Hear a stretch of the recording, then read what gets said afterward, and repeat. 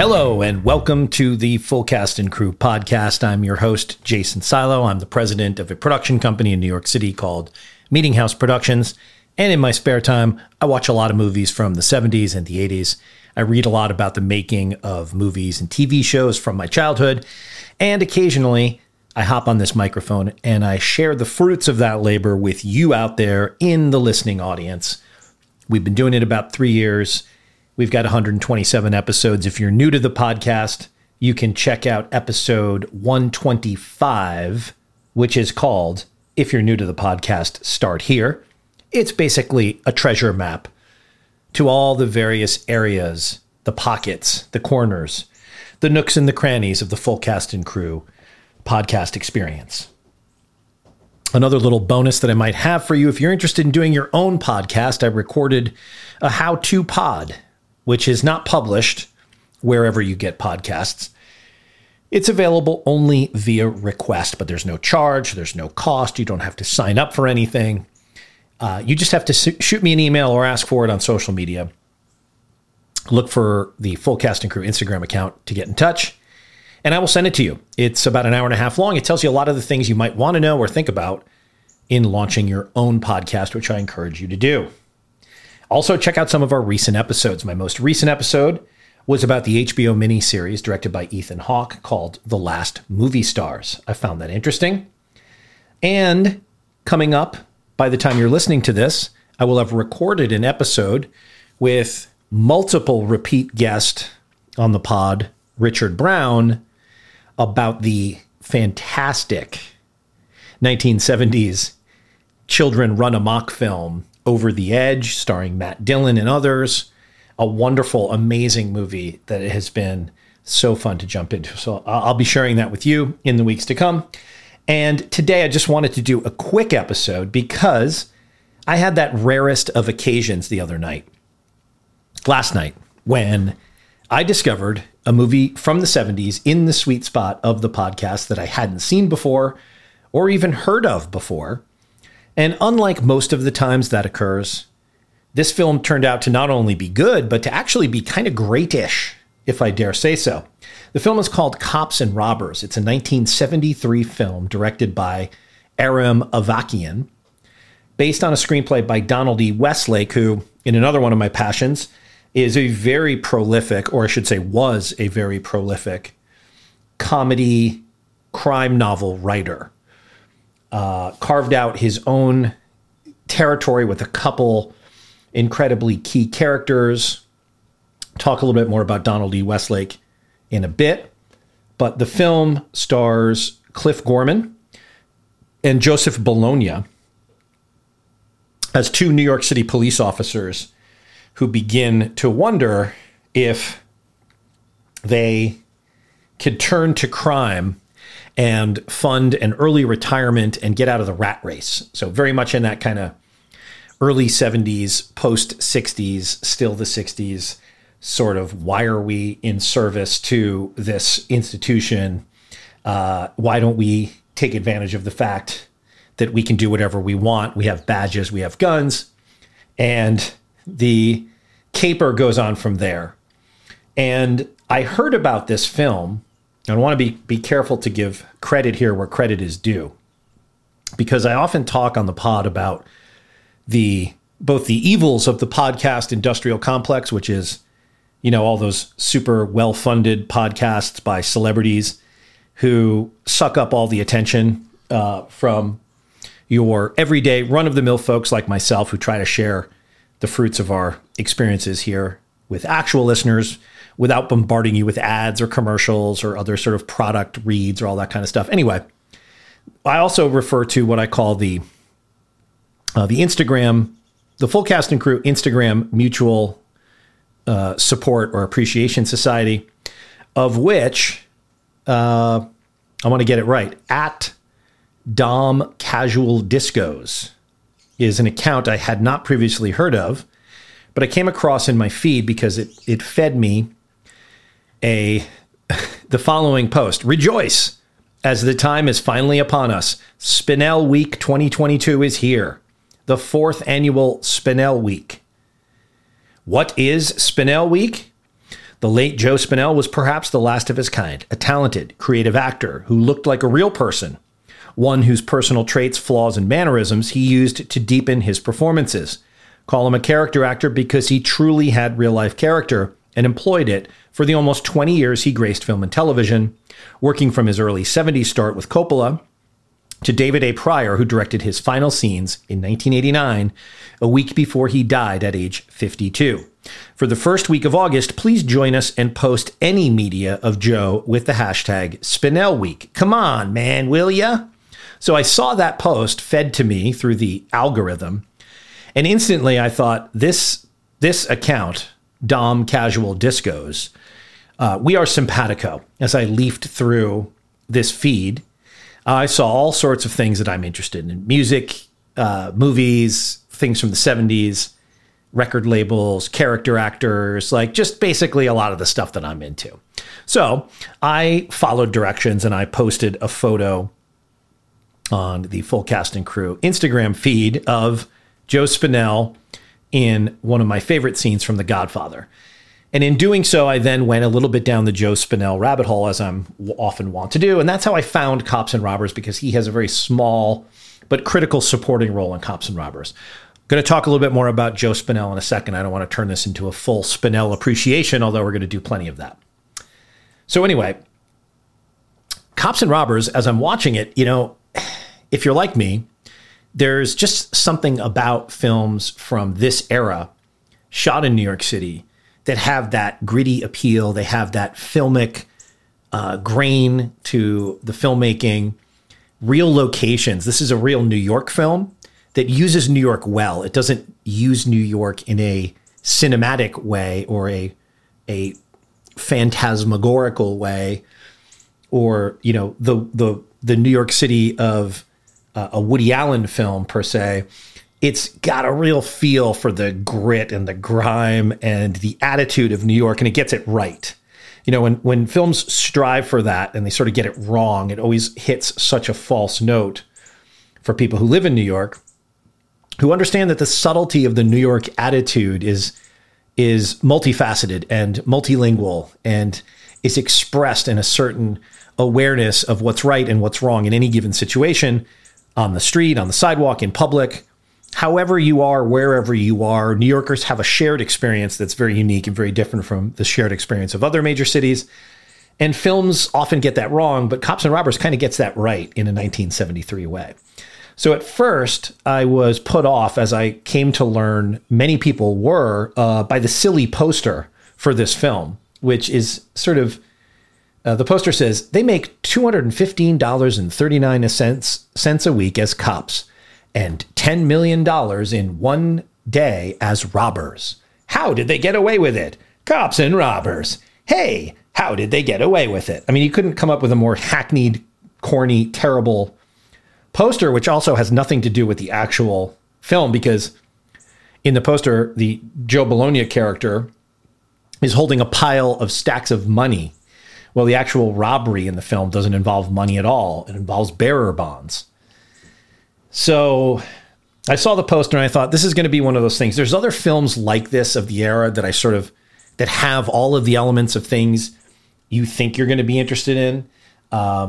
But once you kind of investigate them, they sort of fall short through usually pretty bad scripts or poor direction and acting. Adaptations of books that you might love, just that don't come off well as films. And of course, so many films post French Connection, tried for this New York cop thing and either fell short or delivered. So it just kind of depends on what you're seeing and how they do it. But so at first you kind of think, oh, this is going to be another one of those, films that sort of falls short in its attempt to capture this kind of New York vibe. But what caught my eye was that it was that it was a screenplay by Donald E. Westlake, and that Westlake subsequently expanded this into a novel. Now, Donald E. Westlake is sort of for fans of crime fiction, I mean, he's a touchstone figure. He had two really well-known franchises, which were completely different from each other. One was a very kind of hard-boiled noir pared-down character named Parker, which he wrote under his pen name Richard Stark. The Parker novels, some of them are just absolute iconic classics of crime fiction. And the Parker character has been turned into innumerable movies and TV shows, some that would surprise you that are based on these novels. And the other, in a more humorous kind of comedy series, is the character Dortmunder. You may know Dortmunder from a Robert Redford film called The Hot Rock, which I think is maybe one of the better known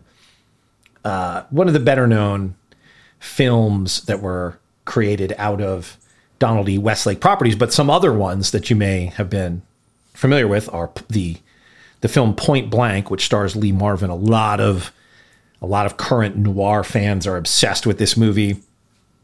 That's based on a Westlake novel.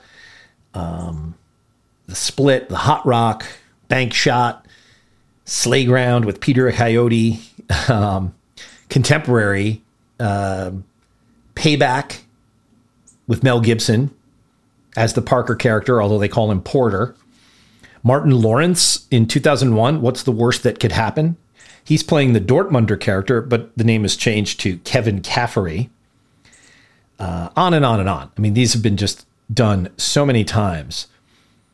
Now, Westlake is kind of like, trying to describe him for people who don't read crime fiction, but if you've liked films like Out of Sight, for example, Get Shorty, these are films based on the works of Elmore Leonard, who's another crime novelist contemporary of Donald E. Westlake, who specializes in really great characterization, really funny dialogue, and funny scenarios, done quite well.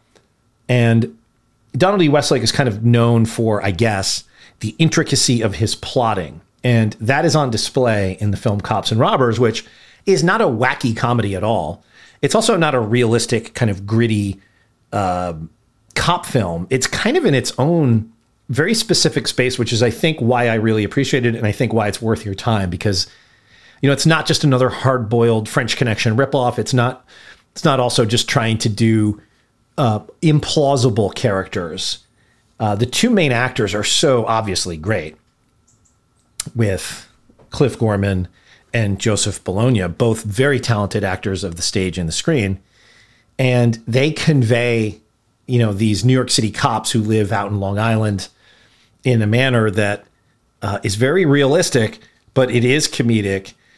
Yet the actors kind of disappear in the roles, even as you feel the essential qualities of their personalities and the things that you would like about them if you met them. And I did actually have the opportunity to meet Cliff Gorman. I'll tell you that story in a second. That kind of shines through as well. And as I started to watch the film, you know, I love the experience, and I've talked about this on the pod recently too. One of my favorite experiences is when you find a movie like this that's in this era that you haven't seen or you haven't heard of, and you start to watch it. And oftentimes, if it's going to be really good, you can just tell right away. There's something about the way the credit sequences unfold. There's something about the very first images that you see, the first dialogue that you hear, and the way that's all portrayed. This is exactly one of those movies. I knew I was in good hands, and I started getting curious about who directed this movie, because it was obviously done with great skill and care. And it was a cut above sort of just a slap together comedy. And it carved out some unique territory in its attitude, which really reminded me of some other films from much more recent times that I think owe a lot to this movie. And I posted on Facebook last night after watching it saying that I'd looked up a little bit about the director, and wouldn't you know, Aram Avakian ties right into the full cast and crew cinematic universe, which we'll talk about in a second. But the film's tone, I think, and some of the scenes are directly influential to films like Goodfellas, directed by Martin Scorsese, certainly Out of Sight. A lot of the Soderbergh kind of crime films owe a lot to this attitude. Now, of course, Out of Sight is an Elmore Leonard novel, so some of the tone is there. But I found out that Soderbergh is a big fan of some of Aram Avakian's other films, and certainly no doubt has seen this and appreciated it. So that was kind of how I started getting into it. And talking about Aram Avakian as a director, once I started looking into him, I was like, wow, this is like another thing that I love, because in liking this film, you start to say, wow, who's this director? And then you look into the director's life and you go down the IMDb rabbit hole and you find other films that you've seen, films that you want to see, and just the story of an interesting director who intersects with the podcast in the following fashion. In my episode on The Godfather, which was called Leave the Gun, Take the Cannoli, which is based on Mark Seale's very, very good book, which is called Leave the Gun, Take the Cannoli, The Epic Story of the Making of The Godfather. Episode 104 of the Full Cast and Crew podcast is my interview with Mark Seale.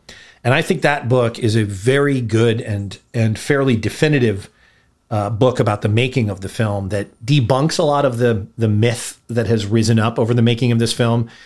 And it also tells you some new interesting things about the making of the film. And one of the things it gets into is the idea that, Mario Puzo's The Godfather was a pulp novel. It was not a literary novel. It was a novel everyone was reading at the time, but it was not like Tom Wolfe. It was not, if it was discussed in higher society, it was discussed because people felt they were slumming by reading such a prurient, sex-filled, violence-filled novel. But it wasn't primo stuff. And in the making of the film, no one really at Paramount or even the actors themselves really knew that they were making what would become The Godfather in the titanic way that it just dwarfs so many other films. They didn't know that. In their own time, in their own words, they admit they thought they were just making a B picture, right? And Marlon Brando was not employable. So having Marlon Brando in the film almost meant that it wasn't a top flight production, because no studio would work with Marlon Brando at that time. And Coppola was not a proven bankable director who anyone really wanted per se on the film. And apparently during the initial filming of The Godfather, the first film, Avakian was brought on to edit the movie.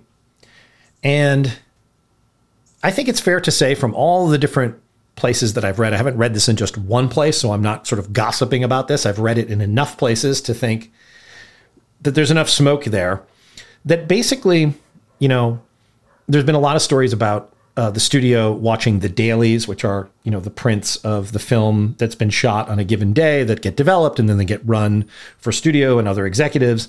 And of course, you're watching a work in progress and you can't really necessarily judge what you're seeing on screen, but just at the same time, sometimes things jump off the screen and executives go, wow, we're catching lightning in a bottle here. That guy's amazing. That performance is amazing. Well, the studio was not amazed at the dailies.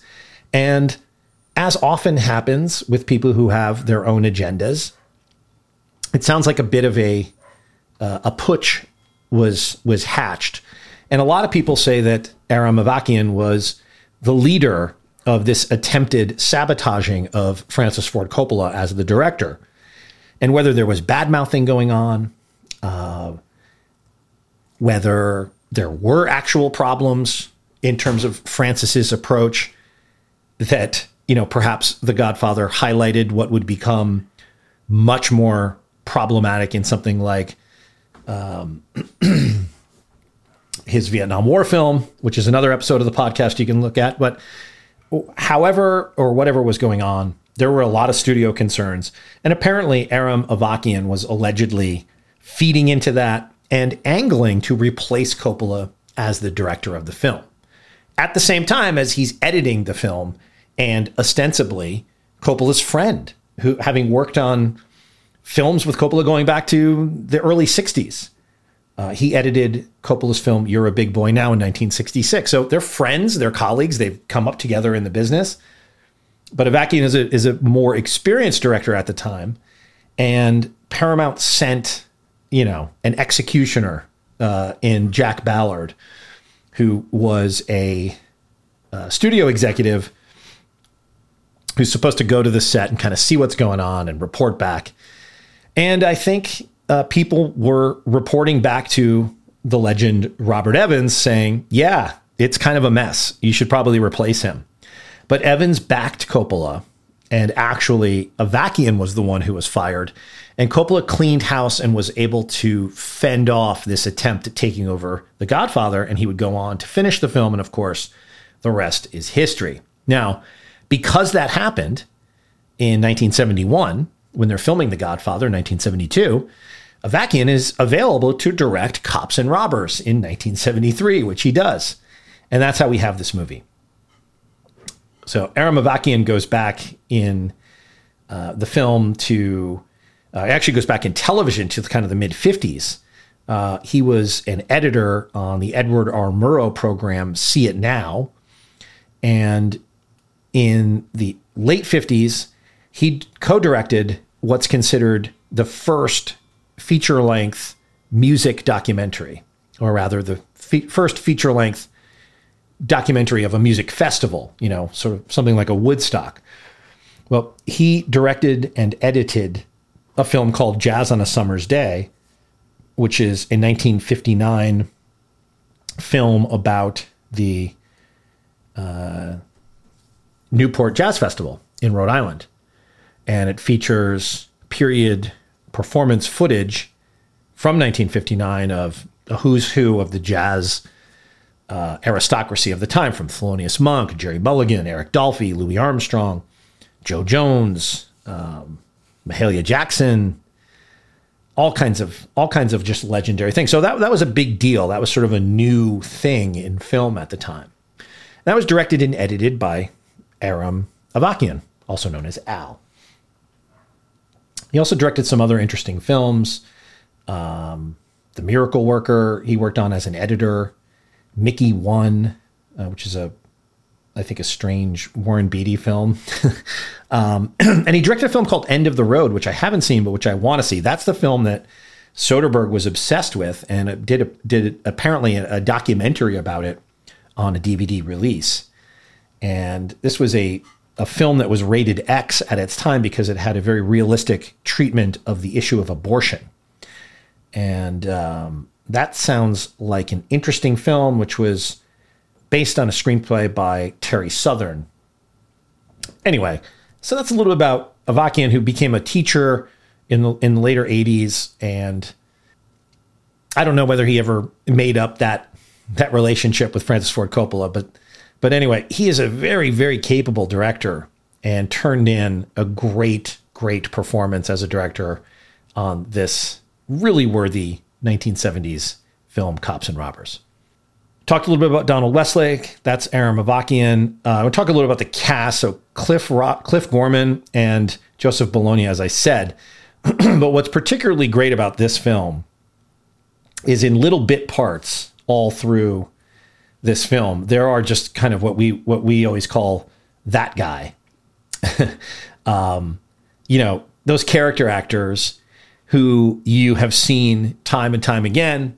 Maybe you don't always know their name, but you definitely know their face and you know their performances. So a few of them in this film are John P. Ryan, who is, they say on Wikipedia, he's best known as Warden Rankin in the 1985 film Runaway Train.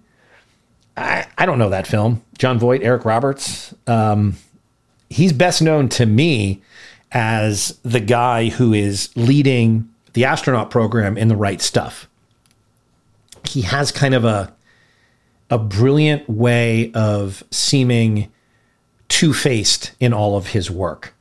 So he's really good and is often used as kind of the oily bad guy in whatever he's doing. And in The Right Stuff, if you think about the head of the program who has his own agenda beyond trying to sort of, run the program and supposedly be there to support his astronauts, he also has his own agenda, and that's kind of where you use this John P. Ryan thing. So He's used to great effect. Dolph Sweet is used to great effect. It's funny seeing Dolph Sweet in a movie from the 70s and you realize kind of how much of that he did for ever and ever on Broadway and in TV and in movies. And it's funny to think that Dolph Sweet eventually hit the home run with the sitcom Gimme a Break, starring Nell Carter, which he was able to, I think, be on for 5 seasons or something until he died in 1985. So Dolph Sweet is just a great and specific kind of screen character. Others that you'll recognize but not know their names. Shepard Strudwick plays Mr. Eastpool, who's kind of the proprietor of the Wall Street firm where the two cops go to steal. On and on. You're going to see a lot of interesting faces in here. You're going to go, oh, it's that guy. Oh, it's that guy. And one of them, as I said, is Joe Spinell. Now, he's who started this whole thing because I saw that post, and Joe Spinell, if you know Joe Spinell, you probably know him as Willie Chi-Chi from The Godfather. Again, it all goes back to The Godfather, right? So you remember this scene. I'm going to start playing you a little of this. That's right. But in actuality, you remember the Corleone crime organization. No, we call it the Corleone family, Senator. We call it the family. So you remember this scene where he's being interviewed by the congressional committee. Like everybody else, I was a soldier. What is that? A button, you know, Senator. Come on. No, I don't know. Tell me. Well, when the boss says push a button on a guy, I push a button. See, Senator? Mr. Quested. I always love Mr. Quested, right? Which is like, I've always looked this up in The Godfather. I think that means that you're being questioned by the congressional subcommittee investigating La Cosa Nostra. Mr. Quested. You are being quested? Because his name is Willie Chi-Chi, so he's not mispronouncing his last name. I think that's sort of like a formal senatorial panel term. Directly from Michael Corleone? No, I never talked to him. Mr. Chi-Chi, could you amplify your answer a bit, please? Do what? Could you He doesn't know what amplify means, which is just a great Joe Spinell moment. was there always a buffer involved? Is someone in between you and your possible superiors who gave the actual order? Right, yeah, buffer. The family had a lot of buffers. So, I mean, this is Joe Spinell in a nutshell. As the Instagram account that I quoted so aptly put it, he looks like a real person. He's got this pockmarked face. He looks like, I don't say he looks like a dangerous character, but he definitely looks like a character. And he exudes this strange mix of bonhomie, comedy, menace, and uniqueness that just, of all the millions of people that have appeared in films and of all the bit part players, you know, it's amazing to think of somebody like Joe Spinell, who didn't really have this long career. I think the Instagram account pointed out that he had done something like only 20 films from maybe the early 70s to 1989, but all memorable and all essential. Like, can you imagine The Godfather without that little moment in front of the Senate when Willie Chi-Chi is testifying in that scene? Like, it's so essential, right? He's also in Taxi Driver in such a great little scene. It's like not one of the big showy scenes that we think about when we think about Taxi Driver, but it was really fun to watch this scene, which is where Travis shows up at the cab stand and tries to get hired as a taxi driver. And guess who the guy is who's doing the hiring? Harry, answer that. That's Joe Spinell. So what do you want to hack for, Bickle? I can't sleep nights. There's porn up there just for that. Yeah, I know. I tried that.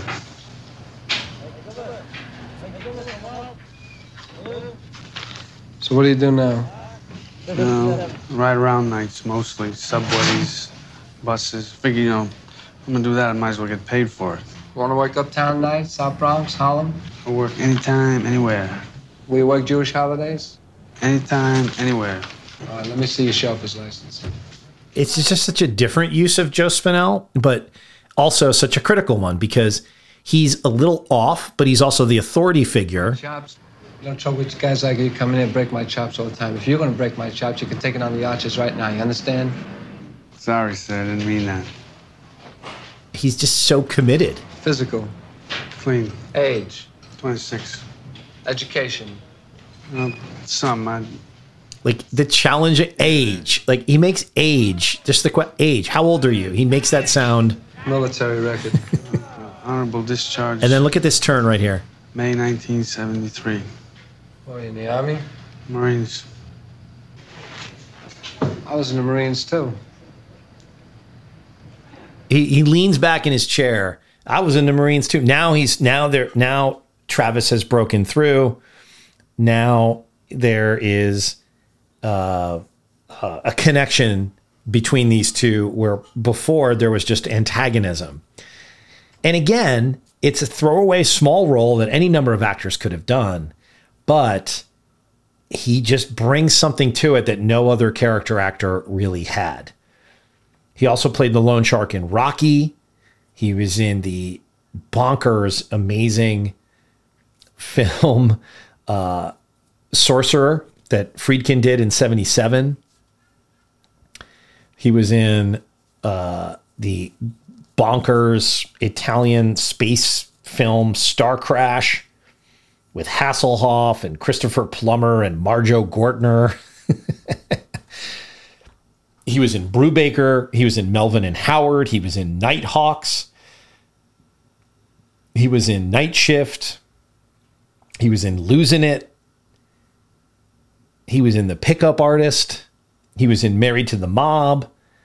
And I think he wrote and directed. Oh, no, he directed one. I think, didn't he direct? No, I guess he didn't direct Maniac. I thought he directed this crazy ass film. I guess it was based on a screenplay that he wrote. I haven't seen this film, but a lot of people talk about this. I think it's kind of one of his only starring roles.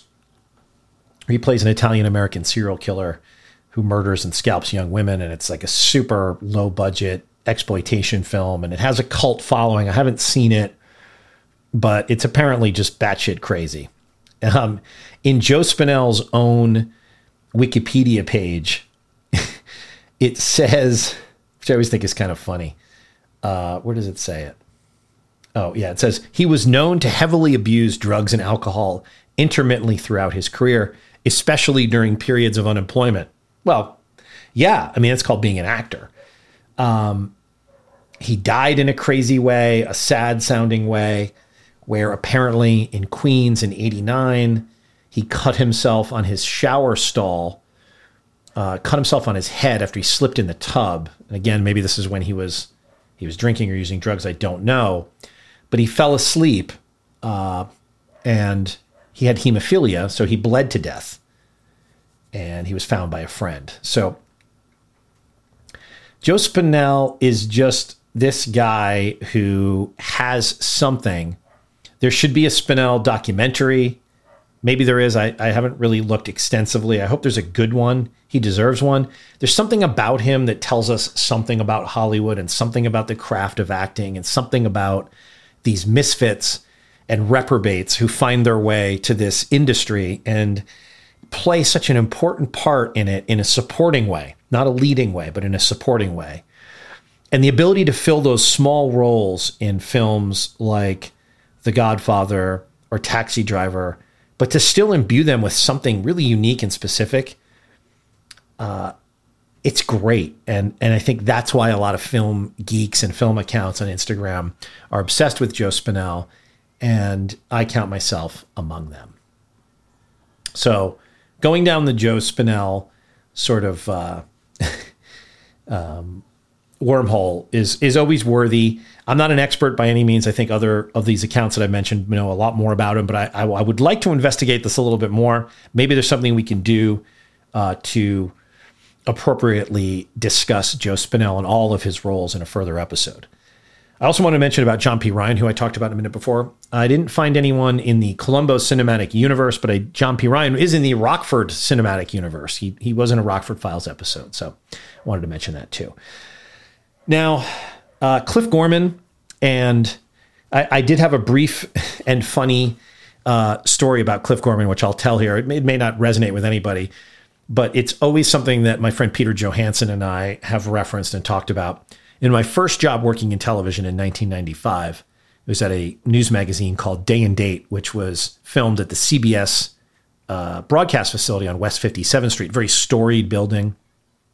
And right across the street from West 57th Street, right across the street from our offices at Day and Date, were several bars where pretty much everyone from CBS, from the local CBS affiliate workers and on-air anchors to Dan Rather, Andy Rooney, people who were employed at the network, for a few hours after work every day, Monday through Friday, this bar, Kennedy's, was mobbed with CBS employees.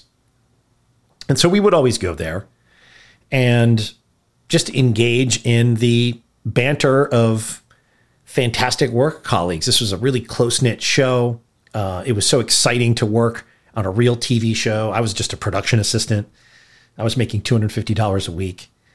And being befriended by people who were a bit older, like Peter, who was a really experienced TV producer, who was funny and witty and had so many great pop culture references. And we used to invent so many games to pass the time. And we enjoyed hoisting pints at Kennedy's and Armstrong's and the other watering holes of the post-CBS workday. Well, in addition to the CBS people, there were some Broadway and actor people who hung out at this bar. And two of them were Roscoe Lee Brown and Cliff Gorman. And Cliff Gorman used to sit at I can see him right now. He's sitting at the far left side if you're facing the bar. And he would always sit under a picture of himself on Broadway in, I think, The Boys in the Band, which is, I think, one of the stage roles that he was most well known for. Maybe the off-Broadway version of that. So, but I don't remember how this happened. I certainly didn't know Cliff Gorman at the time. I was not that much of a film fan. He didn't really have a very extensive film career, although he was in another full cast and crew cinematic universe moment. He played kind of I guess he had played Lenny Bruce on an off-Broadway production, but was not cast to play Lenny Bruce when they did the film Lenny. Of course, Dustin Hoffman ended up doing it, but he did kind of a take on Lenny in All That Jazz, which is just an absolutely stunningly brilliant Bob Fosse film. Chris and I did a very long and in-depth episode about it. I highly recommend it. It's one of my favorite episodes. I'm obsessed with this film. Fosse time, editing and cutting. The musical numbers are forever. It's a brilliant look at the creative process, and Cliff Gorman does a little bit within there about that's sort of a Lenny Bruce-esque comic. So anyway, I didn't have any idea who Cliff Gorman was. I certainly knew who Roscoe Lee Brown was because that voice, right? I should find and play you a little bit of this voice because Roscoe Lee Brown had the most amazing. The soothsayer in Julius. Listen to this voice. Caesar. And Julius Caesar. And then I returned in the second half because they were not going to have the scene with Calpurnia. I returned in the second half as Pindorus. I'm dying to. No, I shan't.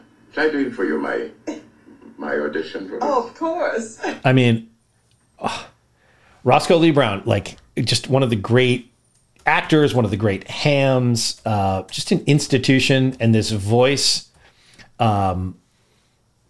so good. I mean, just like had been in everything. I want to say at the time, probably known for being on The Cosby Show. I think he did a run on The Cosby Show for a while, which was probably just before I came to New York to work on this show. But, had a career for 60 years. Theater, film, television, voiceover work. Just an amazing, interesting person, and also someone who would hang out at this bar, who you could totally approach and talk to, and who was incredibly welcoming and kind and sounded exactly like that in real life. And I guess in my mind, it was the same night that Roscoe Lee Brown and Cliff Gorman were together at the bar, and Peter and I, probably in our cups, were engaging them in conversation, and they were super friendly. And Cliff Gorman was kind of getting a kick out of the fact that I sort of was like noticing him, and then noticing that he's sitting below a picture of him and a much younger guys in a play on Broadway. And of course, I'm just being so clueless and being like, oh, that's you. Poor guy. Like, here's a guy who's got a completely legitimate film, television, stage resume. And this idiotic, 24-year-old really has no idea at the time who he is. But of course, I knew who Roscoe Lee Brown was. And that was a big kick out of hanging out at those bars at that time. Sadly, both have passed on, but always have a sweet spot for Cliff Gorman, and wish that I could have seen him later in life when I knew more about him and knew more to appreciate him as an actor, which he's really kind of the star of Cops and Robbers. Like, Joe Bologna is as much a part of things as he is, but it's really Cliff Gorman's character that we experience most of the events through. And so many of the scenes remind me of scenes in Goodfellas, like the scene at Paulie's backyard in Goodfellas where he tells Ray Liotta's character, now I got to turn my back on you, slaps him in the face. Like the Italian-American outer borough culture of backyard barbecuing and entertaining is so iconically portrayed in Cops and Robbers. You're going to see it again in Goodfellas and in other films where they do things like that. So it's got a great plot. It always is surprising. It's not a monumental movie, but it's an incredibly worthwhile movie. And I think if you seek it out, you're going to enjoy, as I did, experiencing the wit and the attitude that the film unfolds with, and some great character actor performances, a great score by Michel Legrand. And that same account that I was citing before, the At Disco's account, told me that you can hear Joe Spinell. It's Joe Spinell's voice that's used in the theme song to Cops and Robbers, which is a very kind of period sung, spoken sort of theme song that apparently has Joe Spinell's voice in it. So anyway, I just wanted to share that with you because I really dug this film, and I think you will too if you like the podcast. So check it out. And like I said, I'll be back next week with Rick Brown talking about Over the Edge. Thank you as ever so much for listening to the podcast. I can't tell you how much it means. We're actually successful. I've been doing research into what it means to be successful as a podcaster, and guess what? It's just all about you, however you define success. Most podcasts don't get any listeners. We're lucky to get a good amount of listeners for what this podcast is, and that's because of you. I thank you very much. I'll be back next week, and that's it for this episode of the Full Cast and Crew podcast.